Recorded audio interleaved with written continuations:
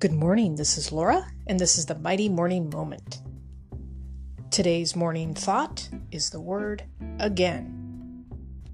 What in the world do I mean by again? What I mean by again. If you think you're a failure, if you think you're stuck, you think you're fallen and you can't get up again. What's the difference between failure and success? The person that gets up. God's the way maker. And when we fall or fail or are stuck, there is a way. There is a way through Him. But we have to get up and we have to walk forward and walk through whatever it is that's going on.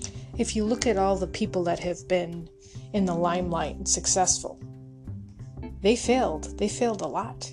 But what's the difference? They kept getting up again.